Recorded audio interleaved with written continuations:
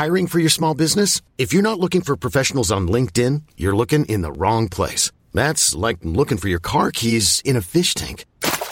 LinkedIn helps you hire professionals you can't find anywhere else, even those who aren't actively searching for a new job but might be open to the perfect role. In a given month, over 70% of LinkedIn users don't even visit other leading job sites. So start looking in the right place. With LinkedIn, you can hire professionals like a professional. Post your free job on linkedin.com/achieve today. Hold up. What was that? Boring. No flavor. That was as bad as those leftovers you ate all week. Keke Palmer here. And it's time to say hello to something fresh and guilt-free. Hello Fresh. Jazz up dinner with pecan-crusted chicken or garlic butter shrimp scampi. Now that's music to my mouth. Hello Fresh. Let's get this dinner party started. Discover all the delicious possibilities at HelloFresh.com. Welcome to Far-Fetched Fables, part of the District of Wonders network, featuring Starship Sofa, Tales to Terrify, Crime City Central, and Protecting Project Pulp. Everyone has a story in the District of Wonders. Come and find yours. Good morning, good afternoon, good evening. Wherever you are, wherever you're listening from, this is Far-Fetched Fables. Welcome to show number 114. I'm your host, Nicholas Eaton Clark, and we're beginning today with Harlequin, Another Tale of the Rose Knights by Jay Lake and Ruth Nestfold, published earlier this year by dailysciencefiction.com. Jay lived in Portland, Oregon until his death in 2014, shortly before his 50th birthday. His books include Kalimpura from Tor and Love in the Time of Metal and Flesh from Prime.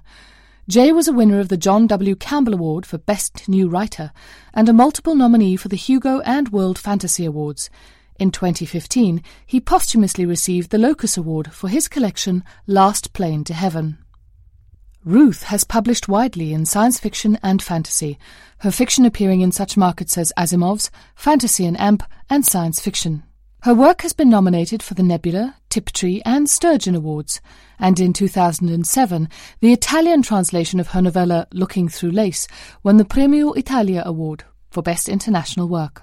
Their collection of short stories, Almost All the Way Home from the Stars, is available at Amazon and via iTunes. The story is read for us today by Seth Williams, the avatar for a 3-kilometre sentient starship that is parked probably uncomfortably close to the third planet. Surprisingly, he has not yet been discovered. He is very happy that the inhabitants have discovered enough technology so that he can communicate in this limited fashion. Any communications can be directed to theboojum.org. And now, Harlequin.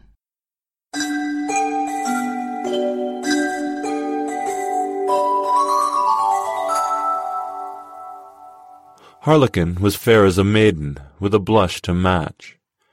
Women can possess the kind of beauty that was his, and still be taken seriously, but not men. Or so it seemed to the beautiful youth. Is it any wonder that he chose to wear party color and play the clown? This strategy went well for him for a time. Being underestimated has its advantages. But when Harlequin decided to become a Rose Knight and serve the forces of Prince Arthur de Sensal in the Kingdom of the East to fight against the forces of darkness, the proctors of the King's Guard looked at his fair skin and rosy cheeks, at his suit of creamy white and blushing red, and chuckled. Not all, of course. There were several who immediately began plotting how to get the lovely young man alone behind an arras or a rose hedge. You may be assured that Harlequin was used to this as well. Perhaps there's some challenge or quest you would put to me, something to test my suitability to be a Rose Knight, he said, not looking at the ones with greedy eyes. At that moment the proctors all sank to their knees and bowed their heads. Harlequin turned to see Prince Arthur de Sensal himself striding across the audience chamber, tanned and tall and fearless. Belatedly, he too knelt in obeisance. "I have a challenge for the pretty young man in motley," the prince said, stopping in front of him. Have you ever heard of the Golden Unicorn?" Harlequin gazed up at the dark-haired prince, so manly, so different from himself. He swallowed a grimace at the comparison. "Yes, your highness." "If you can win her away from the hill gardens and back to the city of the rising sun, I will knight you as party color myself." The hill gardens were set into the foothills of a northeast mountain range, sheltered from the light of the rising sun. But Harlequin did not approach the retreat of the Golden Unicorn in the morning, when the mountains cast a shadow on the keep, and twisting maze of streets and houses spilling out around it. He approached it at sunset, when the last rays of the retreating sun had full range of the open plains to the west. Soft golden light bathed the gentle hills, and the village and the gardens nestled in their valleys in richness and contentment. On his journey, he had heard that this was a place of wordsmiths and orphans. There was much that the Golden Unicorn, now the Golden Knight, had wrought. Then there she was, in her aspect as unicorn, standing proud on a hill above her hold, gazing across the plains at sunset. And at him.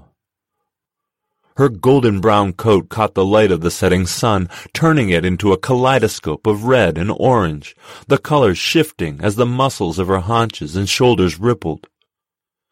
She nodded her proud head at him, and the horn on her forehead glowed and flickered.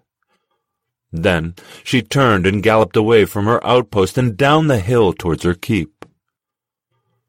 By the time he reached her hold, the sky had turned from gold-orange to the blushing red he wore with his creamy white.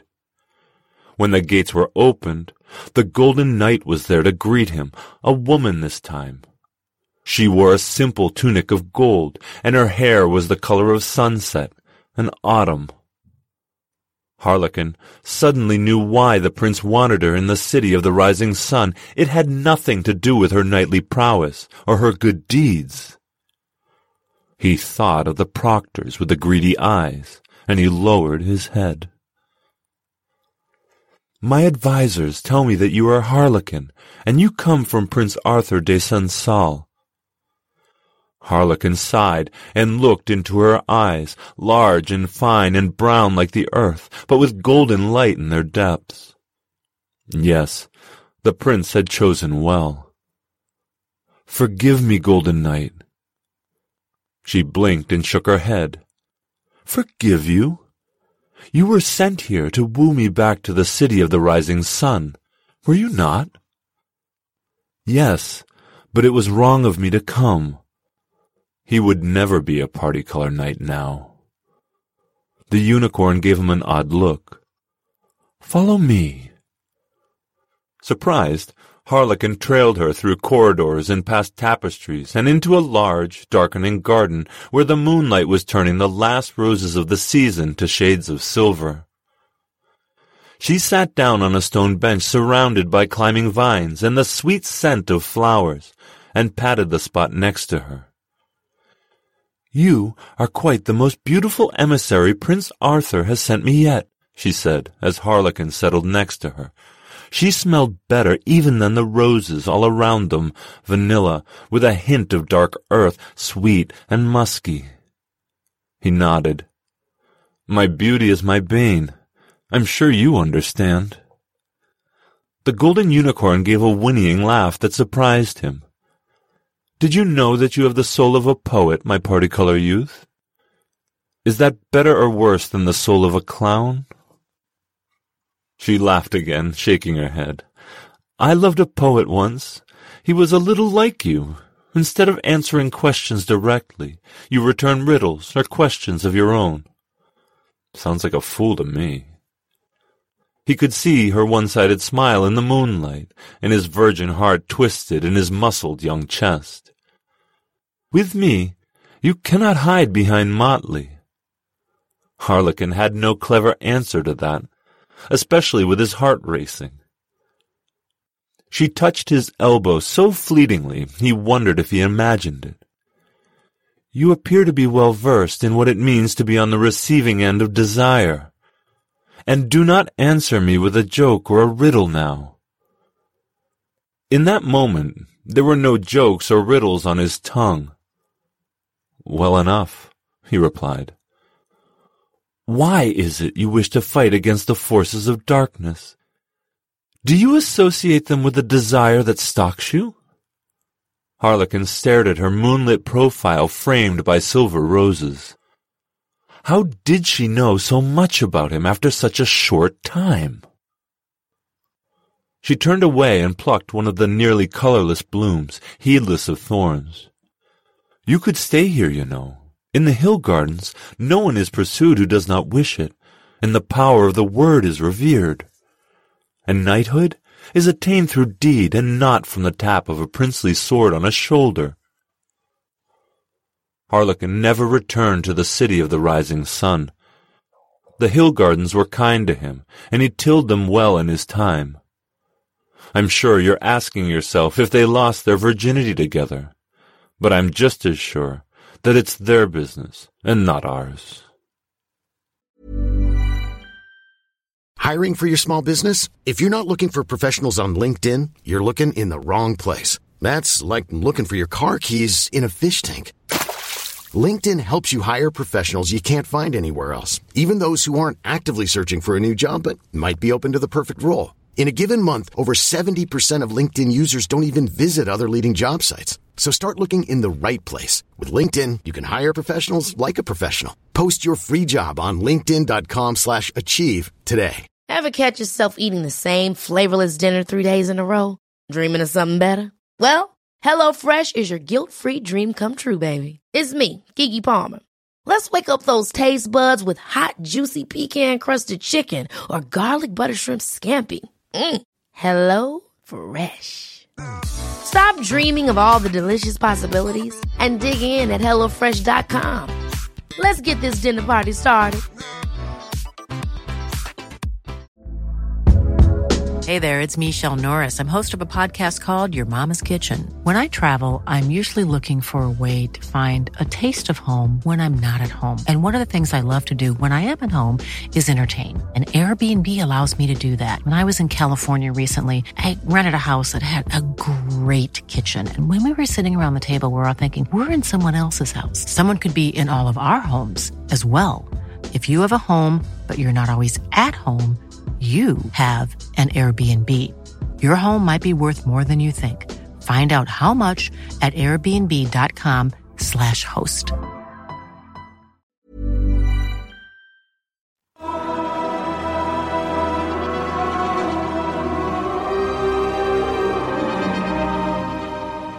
Jay and Ruth series continues to astound us, and we're looking forward to broadcasting the rest of them over the next few months. If you're enjoying them as well, be sure to pop over to the Daily Science Fiction website for more great flash fiction. Our feature story for the week is Talented Witches by Paul Mars. Paul lives and writes in Manchester. Over the course of his 20-year writing career, he has published a number of novels in a variety of genres, including books about trans-temporal adventuress Iris Wildthyme, and also the Brenda and Effie mysteries, which are about the Bride of Frankenstein running a B&B in the seaside town of Whitby. He has also written fiction for young adults, including Strange Boy, Exchange, and most recently Lost on Mars, and contributed to the Doctor Who books and audio series. He is the author of a beloved cat memoir, The Story of Fester Cat.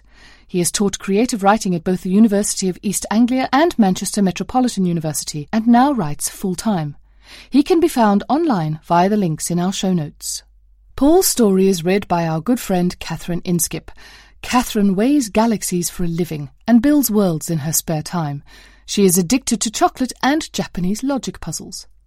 And now, dear listeners, Talented Witches.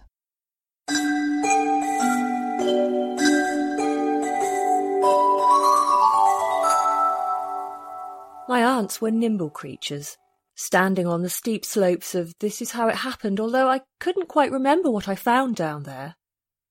It's starting to come back now. They reached out because they felt my presence.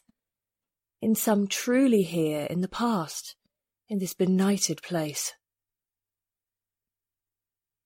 I can feel the chill, feel the breezes and the springy turf between tall black gravestones. It's as if I am actually dashing after my churchyard where those Bronte sisters used to play and live in the last century. She's in the ways I've settled in very nicely, adapting to their rituals and routines, and I can. I'll get into terrible trouble. I see the idea take light behind young Emily's eyes. From across the room I can hear her heart beating faster and harder, and along the cobbled streets of Haworth, bristling with resentment and fury, why am I patting her hand as he coaxes her into arson? You stay here, Panda, where it's safe. Long grass whipping at their legs. Christmas 1970, and Mam remembers us being at Fred Johnston's house. The three sisters there together. I was up and about and reaching into Julia's handbag, which was lying on the floor, and she shoved it away from me crossly. Glad gave me a Jacko monkey. Mam was delighted because she'd always wanted one herself. They were all hanging from the ceiling in Woolies. I kept having to wipe his face because it was all sticky from your fingers. Ahead of us, young Emily has stopped in her tracks. They obviously wanted to prevent me from burning to violent fits of temper and switches of mood. Some days I stomp around their house and have to be in this gloomy place. Why do I have to work like a servant for these women and have to attend school with the boring, mulish local children? Alfie was away doing police training. Mam said that his mam looked after me for the day. I was about 5 months old, and she went into South Shields town centre on the bus to buy some of the things they would need in their new house. They were moving to Thornley, and Mam says that she remembers coming back on the double-decker bus, weighed down by all this kitchen stuff. She had to start from scratch. She didn't know what you need. All the basic stuff, things you don't think of, but she got it all by herself. She says that her Mam and Fred turned up with other things that she'd forgotten but couldn't do without, like a box of matches, because there was the fire to light. I'm almost disappointed, I realise. I too wanted to see the schoolroom burn down. With their strange powers, they must have known it would make a nice little cafe one day when the tourist industry eventually took off. However, they also wanted me for another reason. In some truly here in the past, in this benighted place. The way out, I said. The fourth crate was much more successful. When its lid came away, we could only see solid, matte black within, a black that trembled and shivered at our touch. Then it rose up, an obelisk of black. It tumbled and twirled, and before we could budge an inch, it dropped upon the two of us, swift as nightfall in the tropics. We were falling and falling, and then we had arrived. And so had everyone else. I remember arriving in Peterlee, seeing that new town landscape from the back of our car, my little Nana sitting in the back with me. The hills were smooth and green and fake. The houses were spaced out and regular in shape. She sang, "Little boxes on the hillside." I don't know whether it was a real song or not. This was the night the ground opened up and swallowed us, that ghost and I, and we fell as if down a rabbit hole, down, down, to a destination deep underneath the sleepy town of Haworth. That lecturing tone she often put on, she explained that this was the very churchyard where those Bronte sisters used, at the centre of the graveyard, almost hidden by the closely crowded stones. Has she given up? Has she lost that spark of fury? Decided to turn back? But then I see that she has bumped into someone. An adult. I'm trembling all over in terror, but also, I think, joy. Return her to her home, pulling on trousers and a thick fisherman's sweater, which is one of her favourites. To play and live in the last century. They took money off them to stay there. Mam says she and Alfie had nothing. He was starting off in the police, training, having signed up for his 30 years. The Marses took bed and board off them, a hefty wedge of his earnings. Of course, they were stuck in the house all the time, and they were stuck there anyway with me. I was a large baby with a large head to judge by the photo of me I've got. Mam's feeding me my bottle, and we're sitting in the shade between the pebble-dashed houses in the side passage and sitting on a metallic folding garden chair. We've got a blow-up of that photo in our downstairs hall now. I look like I've got a huge old man's head, wise in that weird, bold baby way. Mam looks proud and watchful. There was a sea elephant down in a pit, baboons up a fake mountain, a room filled with water you had to cross on a rope bridge, and a lake that you sailed across on a raft we thought was sinking. Water was coming up through the sodden logs. There were dinosaurs lining the sludgy banks. I knew they were only models, but they were nearly life-sized. The boat went sailing round so we could look at them all, peering out from between the trees. It was only after several days that I learned the significance of the town of Haworth and why its name had rung a bell. Because all of a sudden I think I know who this is, this ghostly form talking to my younger self. Talking down the lecturing tone she often put on, she explained that this is alarming. I can see Panda's snout moving as he talks. I can see his small arms. I am still prone. So this is the night that they reached out to me. The game is up. She's been caught running about in the churchyard at night. Some responsible adult will take her in hand, confiscate her matches, and light them inside my head. On our way to the moor. We were going to spend the day up on the heights with a picnic that Auntie Val prepared. You can watch from the window. I'm sure you'll see the fire from here.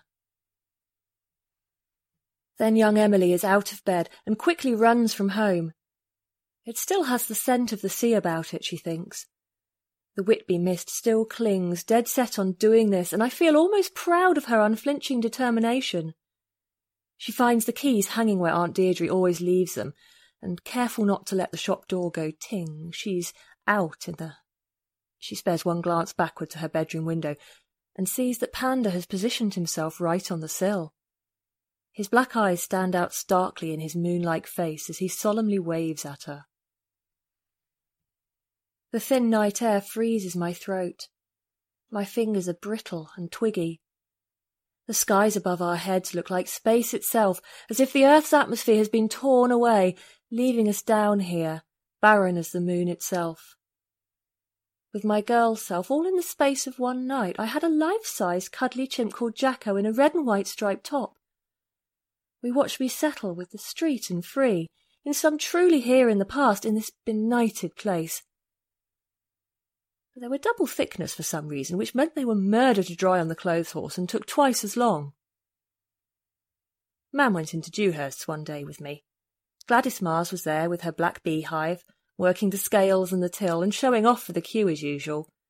She was introducing them all to me, her youngest grandchild, and talking about her other one. And someone piped up that she didn't look old enough to be a nana, and that my mam looked very young to be a mam. Gladys Mars shot back, laughing. Don't blame me. Blame my sex-mad kids.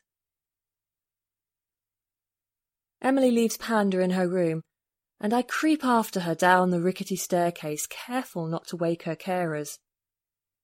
Down in the fragrant and shadowy store, young Emily hunts out a large box of Cook's matches. His eyes clacked open and closed like a doll's. And a blow-up dolphin we'd bought at Flamingo Land. When you arrived, there were people in costumes waving at you. A dolphin standing there, all furry, and a panda waving, and a lion swishing its tail. I remember Alfie belting me once, just before we got aboard that boat. I was crying for something or other. I think I was always wanting something. In that lecturing tone she often put on, she explained that this was the very churchyard where those Bronte sisters used to play and live in the last century. The cold of the night surprises her as she dashes across the cobbled road. Luckily it's not too far to the churchyard and the schoolroom. She was carrying him in a heavy basket. Not for us the mournful dirges and ghastly sing-alongs in the chapel, or listening to the dreary nonsense spoken by the vicar. We were having an adventure instead, involving somebody's amazing lash-up. A kind of force field, I would have guessed. Sergeant Bendy was saying, "You were looking for her. I assume she got here before you." The graveyard was crowded and hemmed around by black twisted trees. We cut straight across the middle, zigzagging through headstones and tiptoeing on those that were flat on the ground, or had toppled over one stormy main street in its gloomy parsonage and graveyard, and it was all for my own safety. I just had to make the best of it all. But I was a sunny-natured, obedient child. You'll be surprised to hear, Brenda. He's so nosy.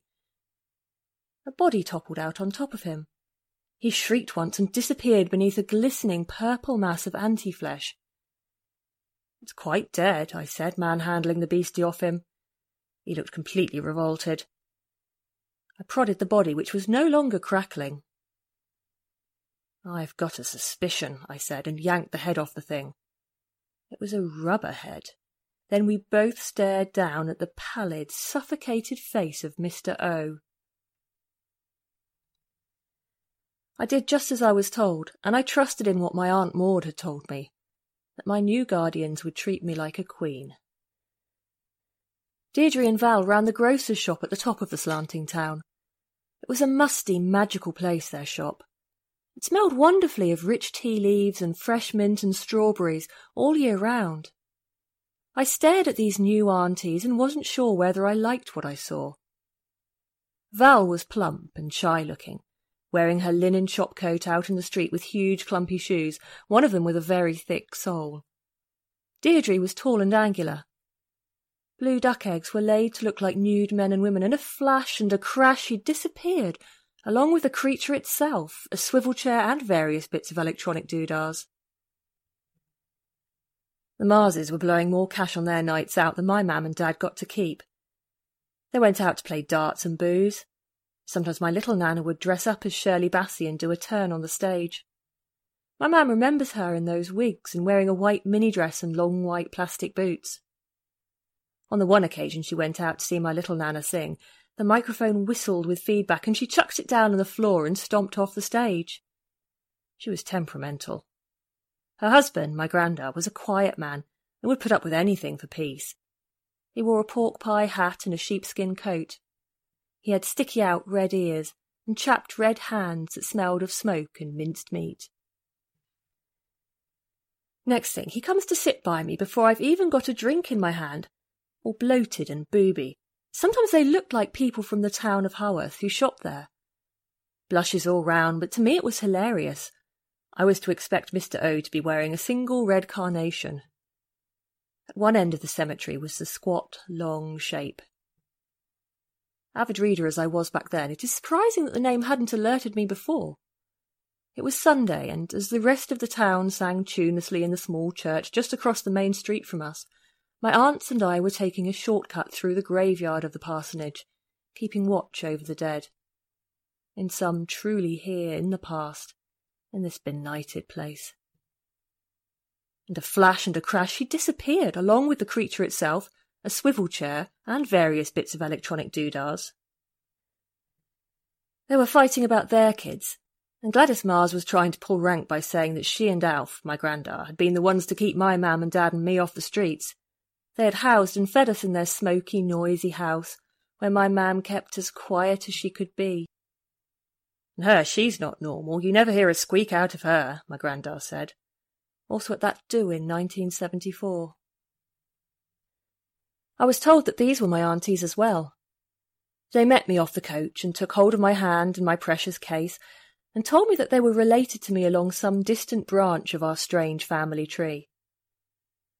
She seemed very sophisticated to my eyes, with her hawkish nose and her mannish hairdo and school-teacher's clothes, mandrake root, fire and brimstone, human blood. The disgusting package crackled at me.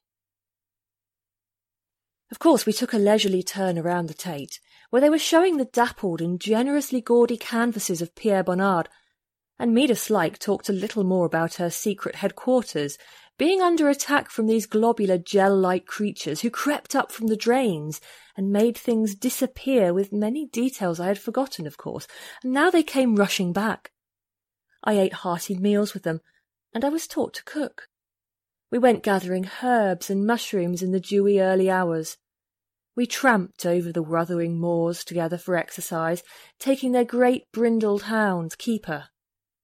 I tended to their allotment with them, bringing back a barrow full of vegetables, rude and otherwise, back to the shop. And on Saturday nights we would queue for fish suppers with the townsfolk, who would peer at me and mutter speculation about where I had come from. And some truly here in the past, in this benighted place. Auntie Val and Deirdre were well known for their witchy ways, it seemed, and the local gossip claimed that they had performed evil masses to the devil and conjured me up using a single touch of an extended, glistening tentacle. "Sounds horrid," I said, peering at Bonnard's poor wife, submerged and at peace in her bath. He painted her again and again in the bath. Tom, in his orange bomber jacket and crop top and combat pants, bless him, suddenly finding himself whisked into the Elizabethan court in a set of intriguing machinations. While Emily flummoxes and flusters, having her loyalties pulled about by these phantom siblings, there is a strange interlude. The Brontes leave their crystal thrones, and all three becoming quite corporeal now, they glide towards us. Next thing, he comes to sit by me before I've even got a drink in my hand, with my girl self, all in the space of one night. We watched me settle with the long grass whipping at their legs, almost unbearably exciting. I'd begged to go, again and again. When we went south to Norfolk, I was disappointed that the Broads couldn't boast the plesiosaurs, etc. that Yorkshire seemingly could. We went on another rackety boat and sailed across the flat waters. It was Aunt Deirdre who confirmed my sudden inkling that this was a place I ought to know. In that hectoring, lecturing tone she often put on, she explained that this was the very churchyard where those Bronte sisters used to play and live, in the last century. These graves were their playground. Those windows were their bedrooms. I had read their books, of course. I haven't been there since I was a little girl. Didn't you like your time there? Once, when my mam went to visit, the place was quiet. The living room was dark and empty. The antimacassars were rucked and covered with blood. Mam thought there had been a murder. Glad showed up eventually, and explained that she had hit him with a heavy-bottomed saucepan. We saw the empty spaces where the missing furniture had been. As invasions and incursions go, it wasn't that spectacular. A bare patch of lino here and there, missing doors too. In came Sergeant Bendy in a Bond Street suit, and he said, breathlessly, that they had one of the amorphous culprits held captive in their basement. Tonight, the journey in Haworth, with my girl self all in the space of one night. We watched me settle with the long grass whipping at their legs. There was some kind of show in a small theatre on the banks of that lake. We crowded in to see. We were there with another copper and his wife and their kid. The show was a zookeeper and a huge gorilla looking cross in a cage. The man tried to make him do tricks and the gorilla went wild, shrieking and rattling the bars. Everyone laughed and gasped and then screamed as the bars crashed open and the gorilla came free. I was there for 2 years or thereabouts. The small town in the heart of Yorkshire, right in the thick of the moors, open to the vast, frightening skies. I think I did like living there. But what do kids know? In straw outside their shop's front door, along with sackfuls of muddy potatoes they grew themselves. Every single potato had been grown into a rude shape. Deirdre used to say Val did it for fun. She somehow made the tatties grow. They aren't given any choice about where or how they live. Those things are decided for them by adults. I was just made to live in this place with its odd, cobbled downward sloping in his buttonhole. I found him in that circular room lined with mirrors, the blandest-looking fella I'd ever seen. Head like an egg. No features to speak of, nondescript suit. Toying with a cafetiere. I had an orange juice. £2. I charged that back to the ministry. Me dislikes always going on about my bar bills. I sidled up to Mr. O, who, though we were the only art lovers present that afternoon, pretended he hadn't noticed me. Funny, that room of mirrors. Aye, and we had to wipe the arses of them right from the very start. That's what my little Nana shouted later at my big Nana's 50th birthday party at our house in 1974. Their Victorian gowns hung down to the ground with my girl self all in the space of one night. We watched me settle with the long grass whipping at their legs, and it looks very much as if they are floating along the spotless floor. They encircle us, studying us, swishing round and round, faster and faster. It's like the Bronte girls are on roller skates. We went on long drives down into Yorkshire, up the steepest hill, up dangerously zigzagging roads towards Scarborough and Pickering. We went to Flamingo Land Zoo. I associated travel over great distances like this with travelling back in time, to prehistoric days. I think this was because I loved the paintings in my Ladybird books that had to do with dinosaurs and evolution of life on Earth. Those landscapes were wild and windblown, like Yorkshire seemed to be, to me, from the back of our car. Scolding in the back on the black leather seats on our long summer drives, with the Beach Boys playing, or Bob Dylan, Rob Stewart, the Beatles. Dad would make us sing Cliff Richard's Summer Holiday. Prehistory also looked like the vast expanses of sluggish water we passed, driving through Norfolk, on our way to where my big Nana came from. As far as I knew, she came from the past. A swampy, southern place, old trilobites and ichthyosaurs. Flamingo Land Zoo over a jagged ridge of hills. There was a sea elephant down in a pit, baboons up a fake mountain, a room filled with water you had to cross on a rope bridge, and a lake that you sailed across on a raft we thought was sinking. Water was coming up through the sodden logs. There were dinosaurs lining the sludgy banks. I knew they were only models, but they were nearly life-sized. The boat went sailing round so we could look at them all, peering out from between the trees. When I ate round the cheese in the fridge, and she found my tiny teeth marks along the edges, she laughed at first, but then she was scared. She took a sharp knife and pared all the evidence away. "What are you doing?" cries Emily. She has her hands over her ears as if the swishing of their dresses was deafeningly loud. It isn't, but something is disturbing Emily very profoundly now. Perhaps the girls are different to how she remembers. They seem very odd indeed to me, and not quite nice. Mida Slyke was undercover.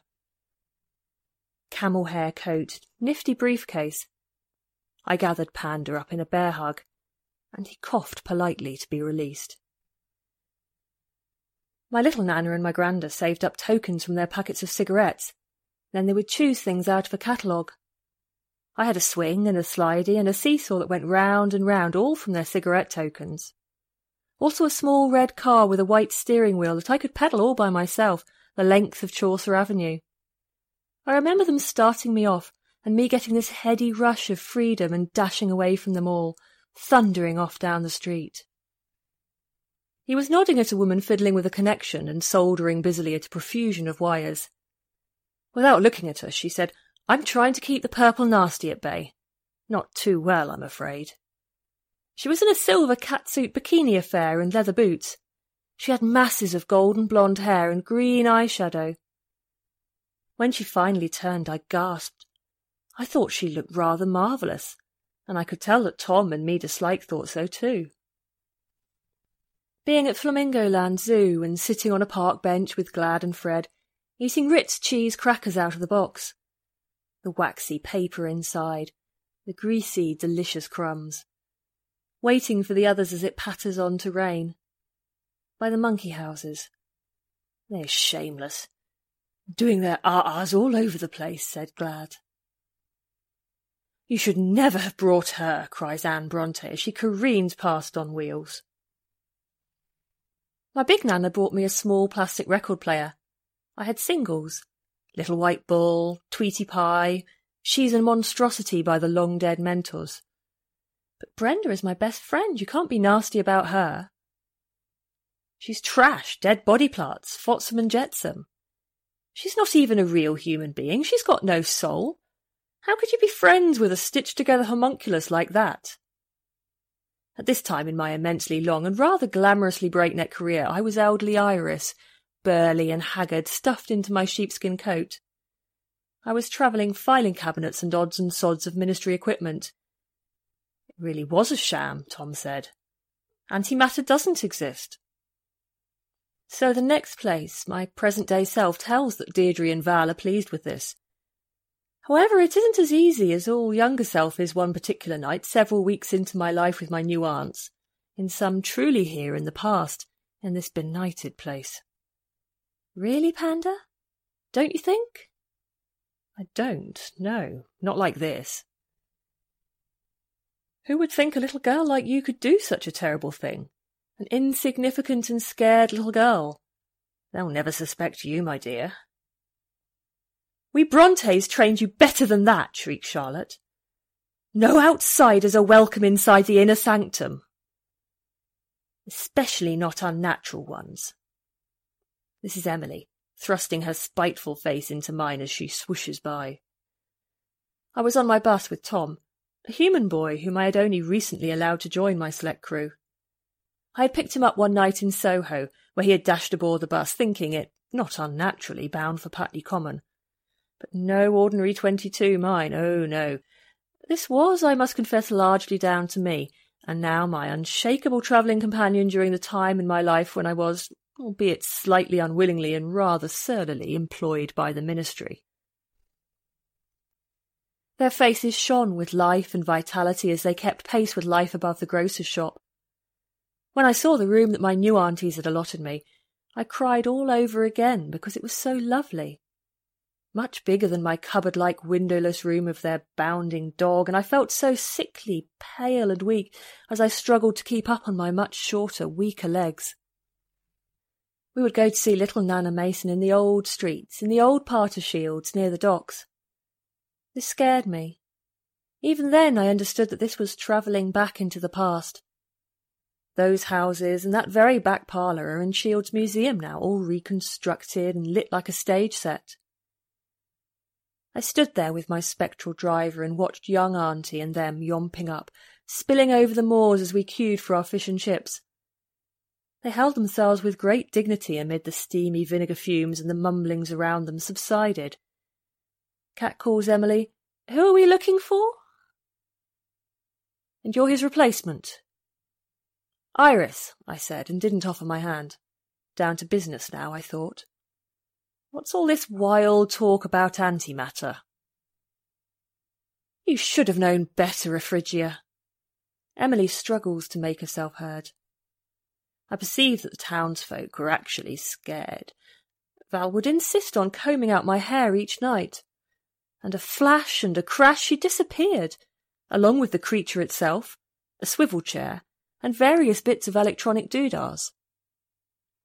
Next thing, he comes to sit by me before I've even got a drink in my hand. My aunts ignored this tittle-tattle of being in that place, and the prospect of biding so near to them, in some truly here in the past, in this benighted place. Snowing in the car park at the back of Bin's department store in South Shields. I'm looking at the back of the Pinky and Perky record, the two pigs sitting at their Christmas dinner. Do pigs eat turkey? And is it true that one of the butcher boys bought this album for me? Something about him leaning through the car window. My little Nana is with me. We've been to see Santa in a pink tinsel and silver tinfoil grotto on the top story of Bin's. The department store felt impossibly glamorous and rich to me. There was a book I was given while I was there. A picture book about a girl and a boy going into a fabulous land that was predominantly pink. It's something I've tried all my life to remember more about, that book and its illustrations. There's something sensual about them, as if I could still almost taste them or touch them, if I snag the right memory. But these slightly gloomy, slightly thrilling thoughts were dissipated by the breezy morning air, and the brilliant Emily gets spirited away underground by the spirit of the young women at home and fitted out with all manner of luxurious feminine items, including tiny bottles of curious scents and silver brushes, sun nipping over stiles and hopping over dry stone walls without a thought, my aunts and their presumed powers. All of this I took in my stride, of course, having always lived with talented witches. I blushed because I hadn't read them all. Only Emily's book, Wuthering Heights, and Charlotte's Jane Eyre, of course. But even so, with my limited knowledge of those girls, a shiver went through me at the thought. She had on the most fantastic jewels. Where's the other one? I reckon she's been zapped off to this universe of antimatter, I said carelessly. Rubbish, snapped the woman on the screen. She's been kidnapped. Several of us have. We're in Suffragette City, remember that? There's no such place, I said, sounding much more sure of myself than I felt. My aunts were nimble creatures on the steep slopes of This Is How It Happened, although I couldn't quite remember what I found down there. All his papers taken off him. Now he's a non-person living in Wales. It's quite hush-hush. Hidden within, a separate space, filled with stolen chairs, and she's taken a personal dislike to me, it seems. I try hard not to feel too hurt, and some truly here in the past, in this benighted place. And curiously, I wasn't afraid. I was quite calm, in fact, as the graveyard sealed up again over the rabbit hole.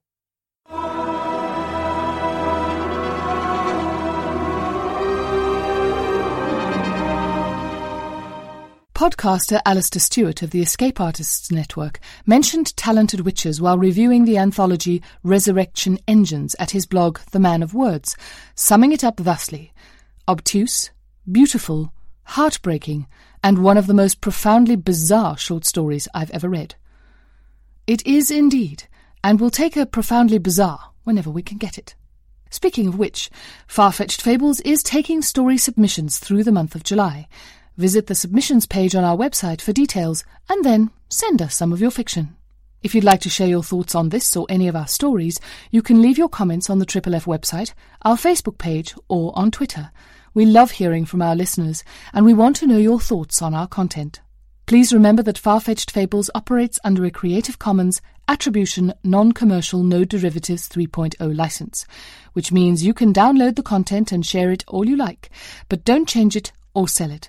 And be sure to give credit where credit is due. All other copyright remains that of the authors, and violators will be banished to a benighted place. I'm off to face a stack of unmarked exams with nary a beverage in sight. Wish me luck, dear listeners. Until next week. Bye now. This presentation has been brought to you by the District of Wonders Network, dedicated to podcasting the finest genre fiction. You can learn more about the District of Wonders and their many literary productions at their website, www.districtofwonders.com. Thank you for listening. Ever catch yourself eating the same flavorless dinner 3 days in a row? Dreaming of something better? Well, HelloFresh is your guilt-free dream come true, baby. It's me, Keke Palmer. Let's wake up those taste buds with hot, juicy pecan-crusted chicken or garlic butter shrimp scampi. Hello Fresh. Stop dreaming of all the delicious possibilities and dig in at HelloFresh.com. Let's get this dinner party started. Planning for your next trip? Elevate your travel style with Quince. Quince has all the jet-setting essentials you'll want for your next getaway, like European linen, premium luggage options, buttery soft Italian leather bags, and so much more. And is all priced at 50 to 80% less than similar brands. Plus, Quince only works with factories that use safe and ethical manufacturing practices. Pack your bags with high-quality essentials you'll be wearing for vacations to come with Quince. Go to quince.com/pack for free shipping and 365-day returns.